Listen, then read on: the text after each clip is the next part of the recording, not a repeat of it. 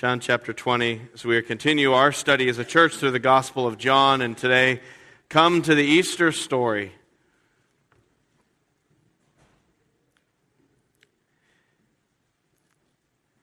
So yesterday morning, I was Facebooking with an acquaintance I have who lives in Australia, of all places, and we were, messaging back and forth, and morning for me, evening for him. And the conversation took a turn toward, topics of faith and Christianity and Easter and things like that. And, he knew that I was a pastor. So at one point in our little Facebooking back and forth, he just asked me, he said, "May I ask you, when and what turned you toward Christ?" And, I thought that was kind of a kind thing to ask. How often does someone just say, "Hey, tell me why you believe what you believe and how you got there?" And so he asked me that, and I was able to talk a little about that, and I'll share that story with you a little later. But I thought it was an interesting question. Why would somebody turn to Jesus, especially today in the modern world? I mean, we live in a modernized, scientific world. And Jesus was a guy who lived 2,000 years ago in a pre-scientific, pre-modern, pre-IMAX kind of world, pre-HD, all that stuff. It's so that if we were to go back in Jesus' time today, we'd probably feel very out of place there. And yet people today are saying that they follow Jesus or that they're disciples of Jesus. Like, what exactly does that mean? And how do you live as a disciple of Jesus, a follower of Jesus today, if he's not really here? I mean, I understand what his disciples did back in the day. He literally walked around, and they literally walked around with him. But, what does that actually mean for a modern person today, and how does one do that? And so, like I said, I found that kind of an interesting question that he asked, and that we sometimes ask. And you can not only take that question at an individual level and say, why would I follow Jesus, or why might you follow Jesus, but you could kind of zoom out the Google map, and you can look at that question at kind of a global scale and ask, why are so many people following Jesus today? Christianity is the largest religion in the world. There's over 2 billion people who would profess the name of being a Christian.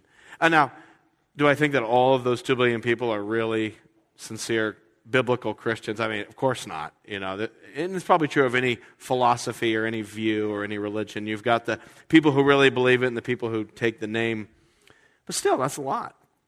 And it's not only how many people, but this is what I also find even more interesting, is how many people are coming to Jesus today and at the rate. There has been, in the last 100 years, 150 years, this kind of growth spurt in Christianity around the world. The adherence rate has kind of gone like this. The curve has spiked up, which again is interesting. Why is that happening in a modern world?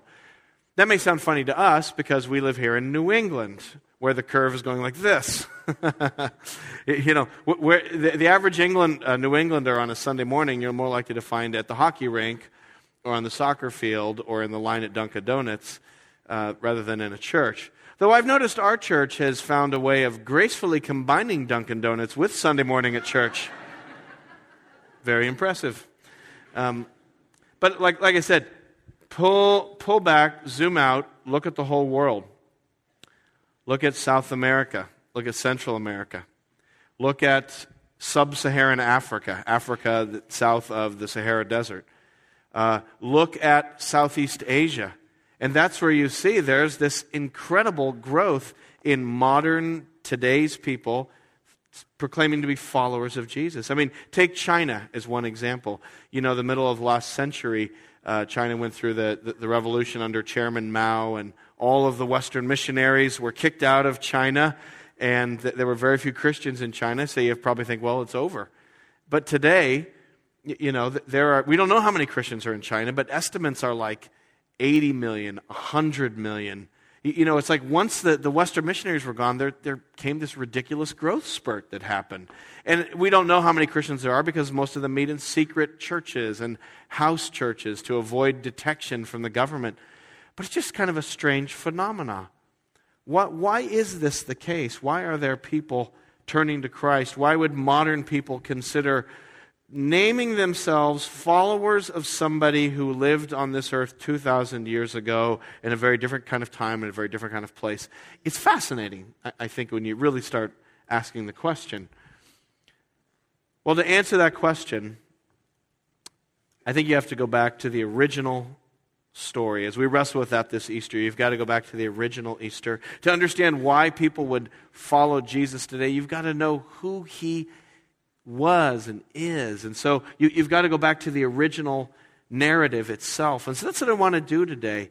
And as we wrestle with questions like this, it's so easy to try to take big questions and come up with complicated answers. Why do people come to Christ today? And let's analyze history, and let's analyze sociology and economic trends and political rises and falls. And sometimes, the answer is a lot simpler than that. Sometimes there's just a simple answer that gives a better explanation than the convoluted answer. And that's what we're going to find in our story today. There's a simple answer. There's a simple answer to the first Easter, and there's a simple answer today. Because when you look back in John chapter 20 at the first Easter, there was a puzzle then too. Just as we are kind of wrestling with this puzzle, there was a puzzle at the first Easter. If you look at the first Easter story, it's pretty simple. It goes like this. There's a mystery, and then there's an explanation. There was a puzzle, and there was a solution. There was a quandary, and then the quandary was solved. And so what was the puzzle back then? Well, the puzzle was simply this. Where did Jesus' body go? That's the puzzle. That's what they were wrestling with. For those of you who were here at the beginning of the service, we read this text. But look at John chapter 20. Here's the puzzle they faced on the first Easter. They said, chapter 20, verse 1, early on the first day of the week, while it was still dark, Mary Magdalene went to the tomb and saw that the stone had been removed from the entrance. So she came running to Simon Peter and the other disciple, the one Jesus loved, and said, they've taken the Lord out of the tomb, and we don't know where they've put him. So there's the mystery for this week's episode. There's the puzzle to be solved. Where's the body of Jesus? They know a body went into the tomb. Take it back a step. They know Jesus died, right? Go back to chapter 19. If you were here last Sunday, we were studying his crucifixion. And he died. Look at chapter 19, verse 18. Let me just show you a few highlights. It says in chapter 19, verse 18, here they crucified him, and with him 2 others, one on each side of Jesus, and Jesus in the middle. So Jesus was crucified. And the Romans were really good at crucifixion. The Romans had a high mortality rate for people they crucified. They were good at making sure that the people they crucified actually died. That happened to Jesus. He was in that high percentage rate. Look down at verse 30. When he had received the drink, Jesus said, it is finished. And without, he bowed his head and he gave up his spirit. That's where we get that phrase, giving up the ghost. He died. Jesus really died. And they made sure he was dead. Look at verse 33. When they came to Jesus, they found that he was already dead. They did not break his legs. Instead, one of the soldiers pierced Jesus' side with a spear, bringing a sudden flow of blood and water. So Jesus really died. And then they really took him and they really buried him. That's verses 38 to 42, where it says, later, Joseph of Arimathea asked Pilate for the body of Jesus. Now Joseph was a disciple of Jesus, but secretly, because he feared the Jews. With Pilate's permission, he came and took the body away. He was accompanied by Nicodemus, the man who earlier had visited Jesus at night. So you got these 2 characters, Joseph of Arimathea and Nicodemus. They're both Jewish leaders. They're both very wealthy. And they come asking for Jesus' body. Normally, when someone was crucified, what they would do is, they might just leave the body on the cross to rot. Sometimes they did that. Sometimes, though, they'd take the bodies down from the cross and they just kind of throw them into a common grave. Just pile everyone up in the grave and push the dirt over it.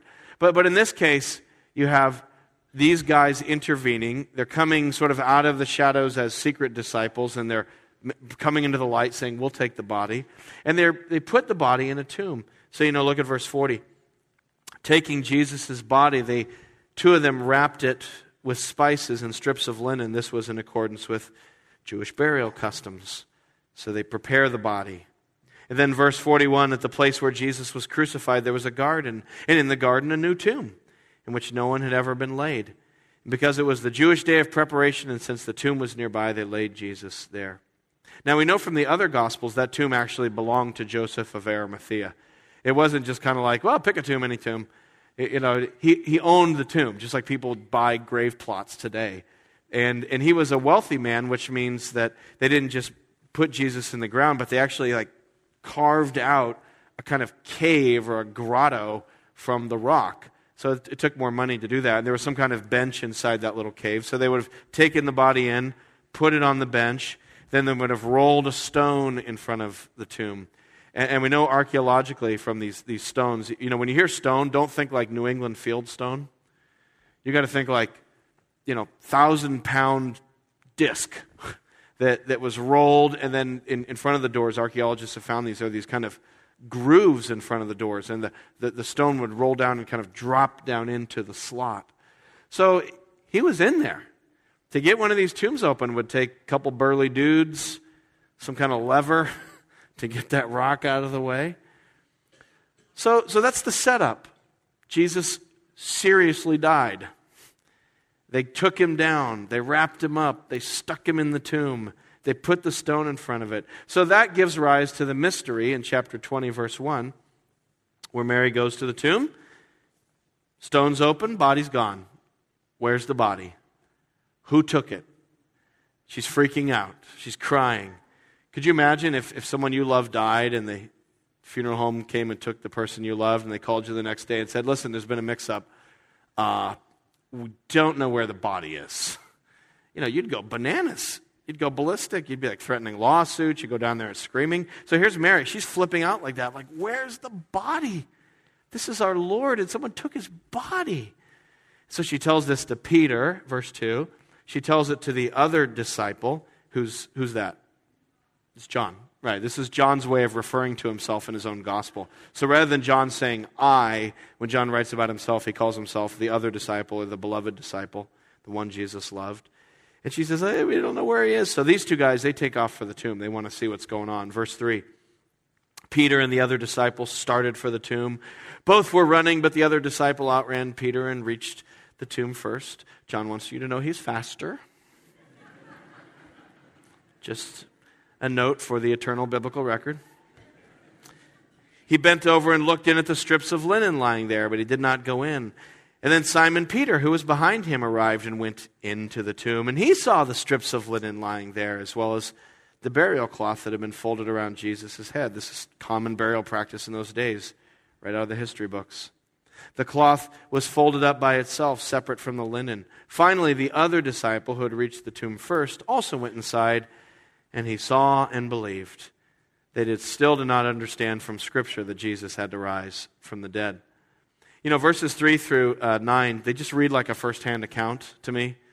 It reads like somebody who was there. It's like, hey, so the ladies came and they said he was gone, so Peter and I took off and we were running the tomb, and I got there first. And then I looked inside the tomb, and I didn't go in, but I was checking it out, and I saw the claws, and then Peter finally caught up second. And then he pushed past me, and he went in, and he's like, oh, there's the face cloth and this. And I thought, well, if he went in, I'll go in too. So we're both in there.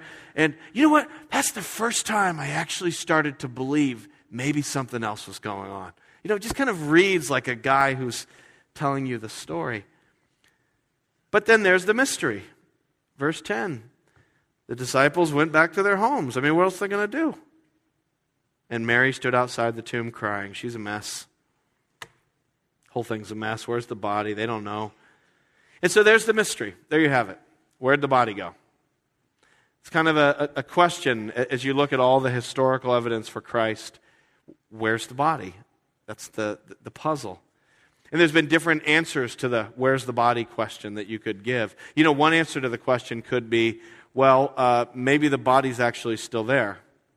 Maybe they just, got the wrong tomb or looked in the wrong place. It was early in the morning. It was very dark.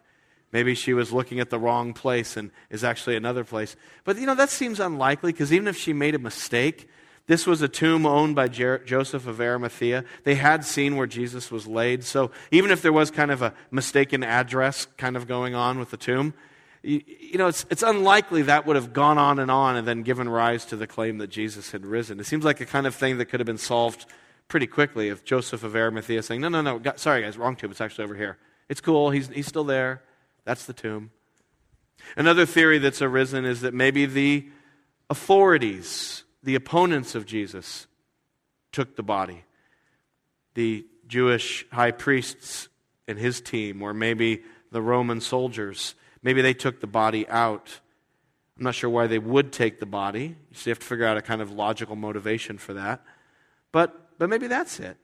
Although that one kind of falls apart too, because remember, in a couple weeks, the disciples would go all over Jerusalem proclaiming, he is risen, we've seen him.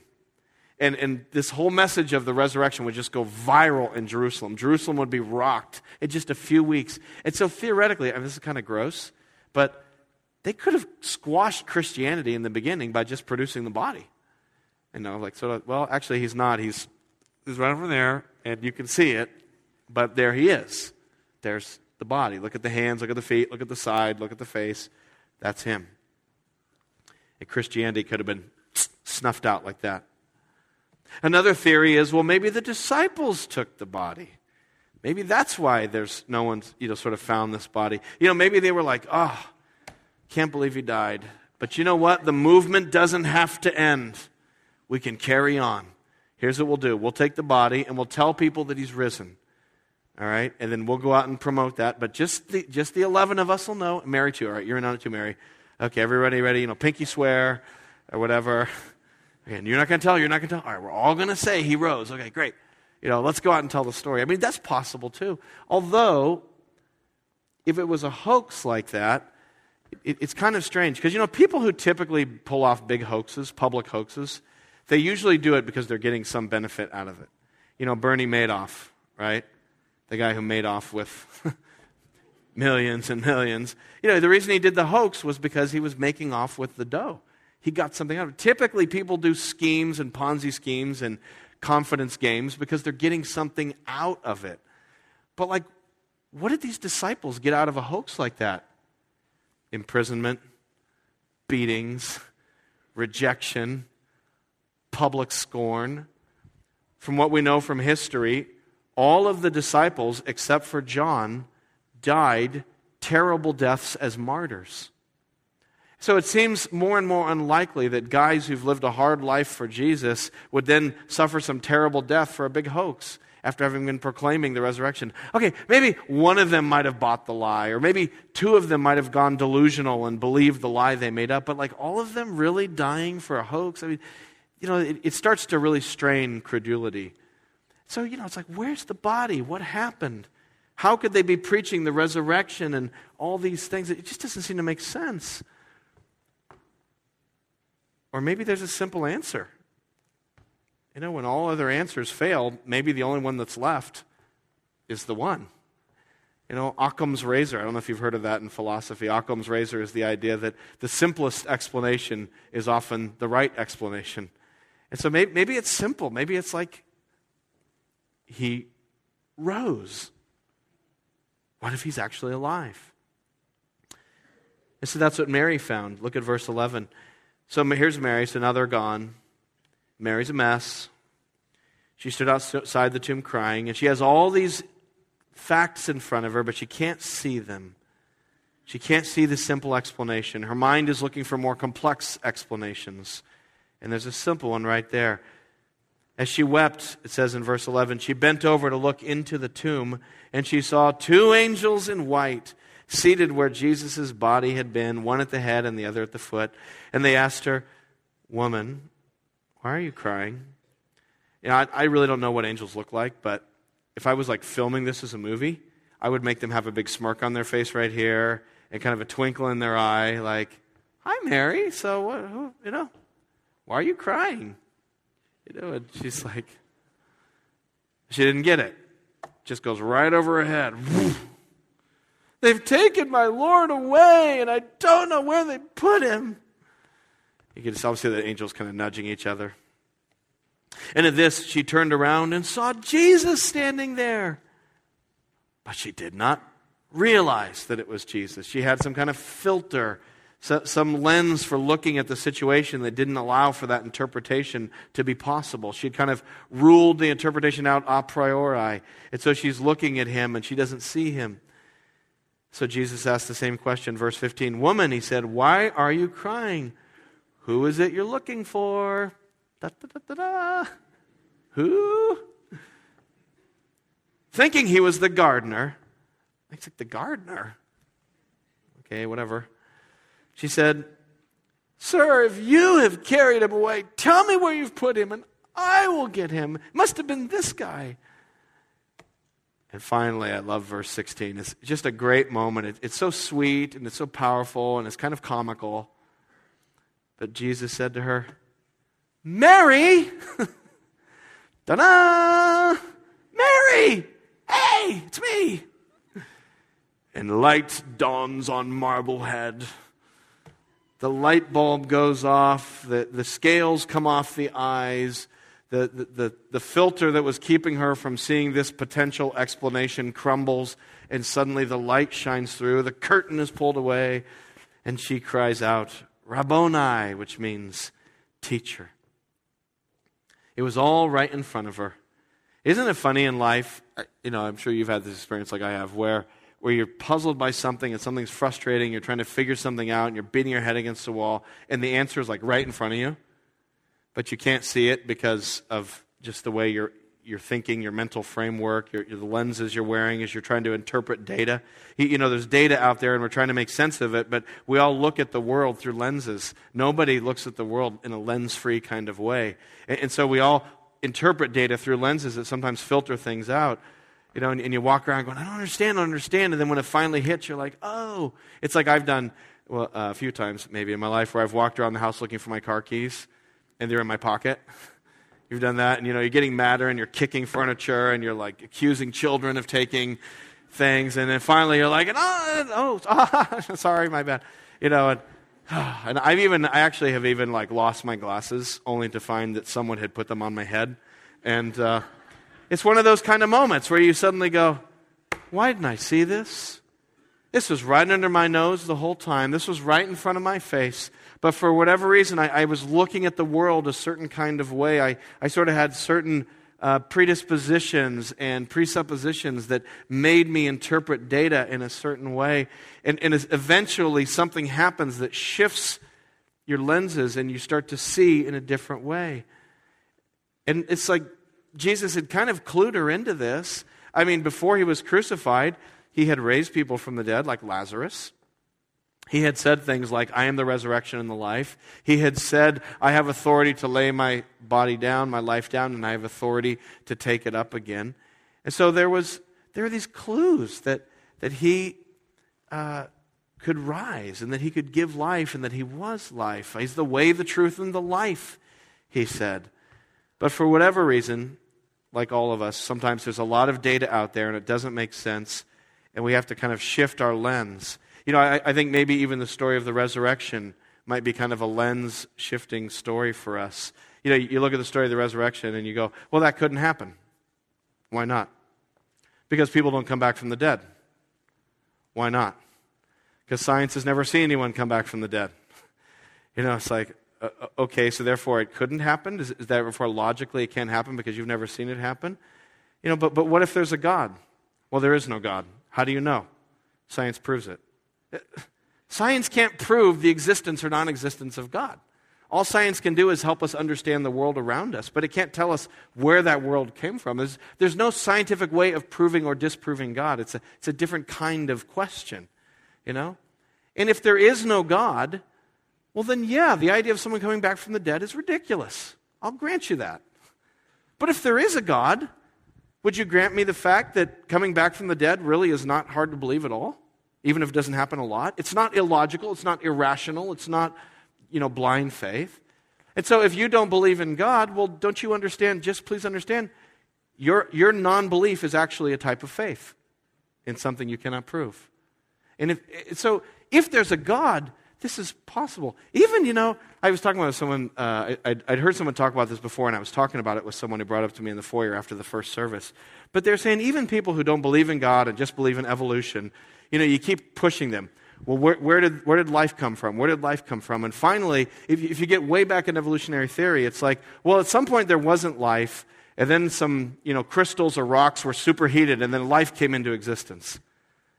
So it's like, so you believe that there was no life, and then something was alive. That's your scientific theory for how you got to the start of the evolutionary cycle, is that there was nothing, and then there was something. So you do believe life can come from non-life, except you don't really have a reason for why. And I do have a reason. It's that there's a God. And so ultimately, it comes down to lenses, doesn't it, in the way we look at things. And here's Jesus, it's like he puts the lenses on Mary. It's like he finally gets fed up with it, yanks her lenses off, puts new ones on. Mary! There it is. It all becomes clear, and it's a different answer that she can now see. She sees him, but she hasn't fully seen him. She's only half seeing. She gets that he's alive, but there's something else about himself that he wants to tell her. There's something else he wants to communicate that we need to understand about Jesus to make the whole picture become clear. Look at verse 17. Jesus said, "Do not hold on to me." So he must have appeared to her, then she must have, kind of done wrapped herself around him don't go away, don't go away. Don't hold on to me. I've not yet returned to the Father. Don't worry, I'm not gone yet. Let go, detach. Go instead to my brothers and tell them I am returning to my Father and your Father, to my God and your God. What's the message from Jesus to Mary? It's that he's returning to the Father. He says to her, I've not yet returned to the Father. And then he says to tell the disciples, I am going to return to the Father, though. So as Jesus is coming out of the grave, the thing he wants us to know is that his movement out of the grave is just the beginning part of the movement. He is then going to return to the Father. He's going to be exalted. He's going to be the King. And this is so important because if you think what's the message of Easter? And the answer is, it's that Jesus is alive. That's kind of the message of Easter. That's not the full message of Easter. It's that Jesus is alive and therefore he is the Lord. That's why his living is important. It's because he's conquered death, he's conquered the grave, and therefore he's vindicated as Lord, and he ascends into heaven, and he sits as Lord. His resurrection points to his reign. So for Jesus, the resurrection isn't just kind of the end of the story, it's the beginning part of the movement. Just as his passion starts with his arrest and goes all the way to his execution and death, so now his resurrection is the start of a movement that goes all the way to his enthronement at God's right hand. And in that authority, Christ is alive today, and he's still calling people today. He's still summoning people today. That's how the church preached him. Do this. Turn one page. You'll find yourself in the book of Acts. The book of Acts is the book that talks about what happened right after Jesus rose and went back to heaven, the resurrection and the ascension. And look how the early Christians preached the resurrection. Look at Acts chapter 2, verse 22. Here's the first Christian sermon preached by Peter. And look how Peter talks about Jesus. And notice how he connects the resurrection of Jesus to the lordship and authority of Jesus. So verse 22, he says, Men of Israel, listen to this. Jesus of Nazareth was a man accredited by God to you by miracles, wonders, and signs which God did among you through him. As you yourselves know, this man was handed over to you by God's set purpose and foreknowledge, and you, with the help of wicked men, put him to death by nailing him to the cross. But God raised him from the dead. So there's the whole story. Jesus accredited by miracles, Jesus crucified, Jesus raised. Now, why is it important that Jesus was raised? Look at verse 32. Here's where we connect resurrection with reign. Verse 32. God has raised this Jesus to life. We're all witnesses of the fact. Verse 33. Exalted to the right hand of God, he has received the Holy Spirit. And so this is the movement. And the conclusion, verse 36, just to jump down to the end of the sermon. Therefore, let all Israel be assured, God has made this Jesus whom you crucified, both Lord and Christ, or Lord and Messiah. So again, it's not just that he's alive, but it's that his life proves his lordship. You know, he's king, he's Caesar of Caesars, he's Lord of lords. He's the one who's ruling and reigning. Now, this is so interesting. Look what happens to the people. Verse 37, when the people heard this, they were cut to the heart. And they said to Peter and the other apostles, brothers, what must we do? It's as if as that preaching was going on, the risen, authoritative Jesus reached down through those words and grabbed hold of them and said, Mary! You know, it's me! And suddenly they could see him. And their hearts were cut to the heart. And they said, what do we do? Verse 38, repent and be baptized, every one of you, in the name of Jesus Christ, for the forgiveness of your sins, and you will receive the gift of the Holy Spirit. And so it's this pattern. This is the pattern by which Jesus is speaking to people today. You know, why are modern people turning to Jesus? And why is the church growing around the world? Is it because the church is really slick and good at recruiting people? Seriously, that's not it. You know, there's some healthy churches in the world, but, you know, churches are messed up, broken things. They're groups of people who've come together in Jesus' name, full of sinful, broken people. I've never been to a church that's some kind of slick, perfect machine.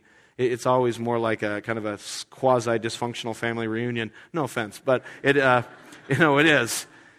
And because we're all sinners, you know, being transformed. So it's not that people are coming to Christ today because the church is some wicked, slick recruiting force that's all unified around the world together and controlled by a central planning team. It doesn't work like that. The church is broken and divided and messed up. So why are people coming to Christ?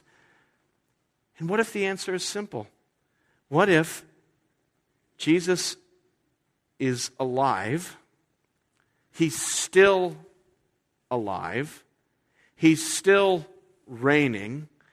And as the gospel and as the story of Jesus is being proclaimed among the nations by an imperfect, fallible, broken church, as that message keeps going out, the authoritative living Jesus is still summoning people by name from all over the world. He's still saying Mary, and he's still saying Jeramie, and he's calling Ahmed, and he's calling Pedro, and he's calling, you know, every name and every nationality and every people and language. He's summoning people because he's alive. I mean, maybe that's why they're coming, is because he's still switching the glasses for people. Maybe that's what's happening for you, you know? I mean, sometimes we have our whole lives here, and all these data points, we're like Mary. And God's given us all these things to look at. He sent people in your life to tell you about Him. You've had close calls in your life, you know, and you go, whoo, someone up there was really looking out for me. Yeah?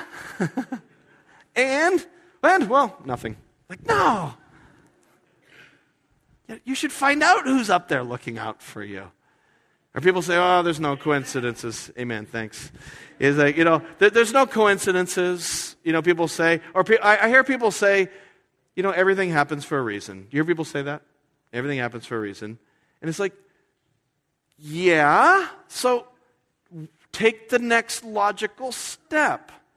If there's a reason, I mean, if there's a rationality, if there's a mind reasoning things, if there's someone planning something, then there's intentionality. There's a mind. Who's the mind that's reasoning this? You know, but we kind of stop there. It's like Mary. You know, there's the cloth, the tomb's empty, blah, blah, blah, blah, blah. I don't get it. And it's just that one more step of, Mary, it's me. And suddenly the lenses change and you go, oh, I get it. What if that's how God is reaching people today? Because Jesus is alive, personally speaking to people and summoning them to Himself. There's a movement. I don't know if you guys have heard of this. You won't probably want to hear about it on CNN or Fox News, but there's a phenomenon that's happening in the Muslim world. And it's really weird, but it's happening all over. And I have some Muslim friends who've told me about they've had this phenomenon where Jesus is appearing to Muslims in dreams. And it's happening all over. It's really bizarre. And he's summoning them. And he's calling them to believe.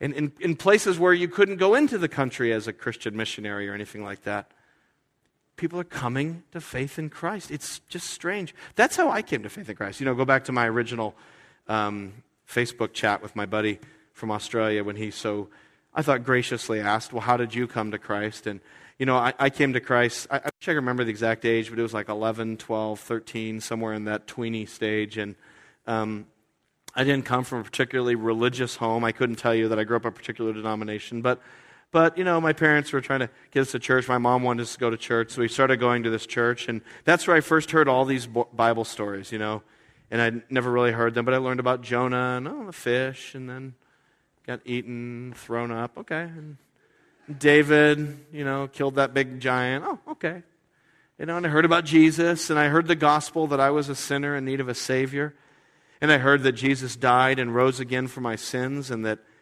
I needed to believe. And I was just kind of hearing all these things, and it was interesting. I was kind of taking it in like data points. And then something happened.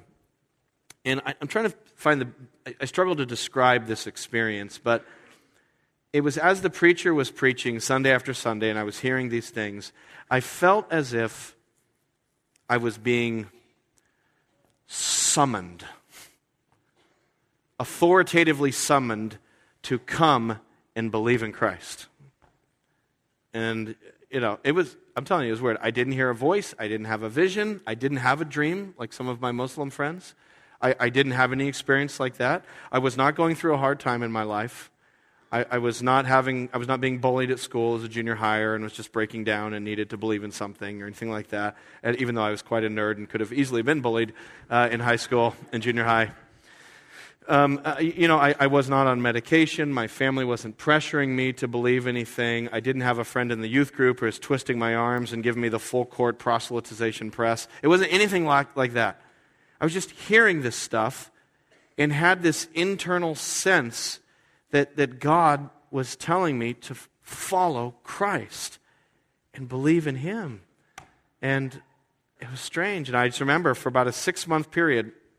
So what did I do? What do we do when we start getting that sense? We fight it. I don't want to say yes to something like that.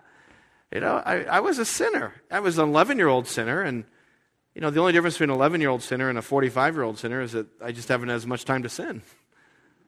But I still have that fundamental, no one's going to tell me what to do, resistance.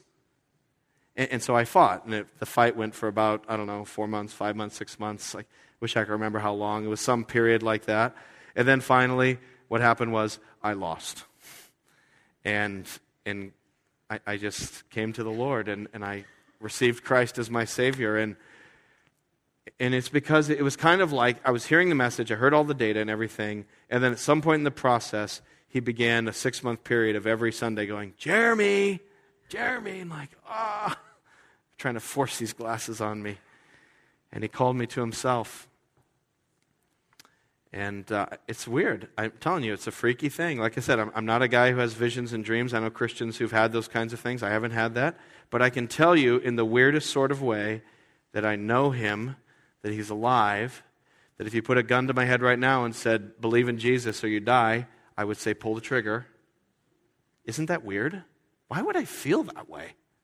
It's so, what it's like? It's kind of like when I had my first child. And they put my daughter into my arms. And I looked at this little wiggly thing. And my heart, it's like out of nothing came into existence love. And I had the thought, I'm willing to die for this kid right here. Where did that come from? Out of nowhere, suddenly I'll die for this baby right now. It's like this weird dad switch flipped on. And that's how it was for me. I went from just kind of, that's an interesting story, to I love Jesus. And He's the King. And He owns my life. And it was just a weird thing. And I think it's the fact, the only explanation I have, it's not because I was reasoned into the kingdom of God or argued in or pushed in, but it was more like Christ grabbed me and pulled me in because He's alive and He's still the King. And I share that because I know, I suspect some of us struggle. I have my conversation, I just read this conversation to you I had with my buddy on Facebook. But, so anyway, this is my Australian acquaintance, and he said to me, as you might know, I'm not a religious man myself, but I have very high regard for the values of Christianity. I said, well, the Good Shepherd may still track you down as he did me. He's known for doing that in surprising ways. My friend said, I think he's been trying to track me down for a few years. I have been resisting all the way. And I said, LOL. And then, it's Facebook.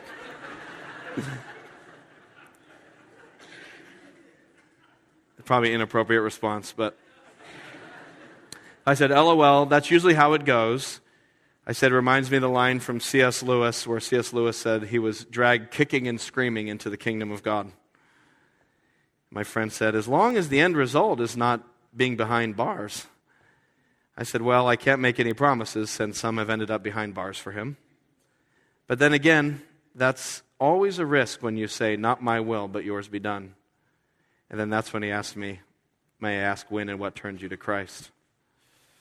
And I share that, I'll probably get unfriended now, but I share that, I share that with you because I have a suspicion that for some of us here, that's our story. It's kind of my story. And it was one of a sense of resisting a pull and trying to make sense of that. You know, what is that? You know, what has God done in your life? What are the evidences He's put in your life? What are the grave clothes and the empty tomb that Jesus has shown you? What are the near misses and the things you were taught and the people who've been in your life that have been there? But it's just like I can't make that simple step. I want to try to find some way to make sense of this besides the easy answer, which is He's alive and He's Lord. And can you believe this? This is crazy. Think about this. What if Jesus is alive and He loves you? Like you personally so much that He would pursue you so hotly. What if it's true? I mean, you've tried all the, well, something else may be true, but what if this is true? Let's pray.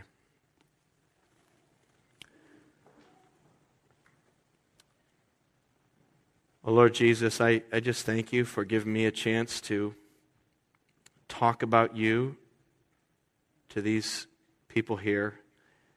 Thank You, Jesus, that You're alive. And I pray that Jesus, You would simply call people by name.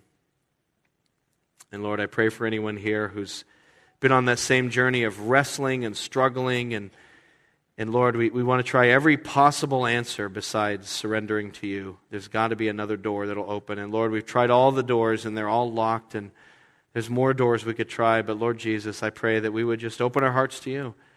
And I pray for those of us who know You, Jesus, that we would be bold to talk about You and trust that You are still speaking people's names today. And so, Lord, we ask, speak our names. And we pray this in Your name, Jesus. Amen.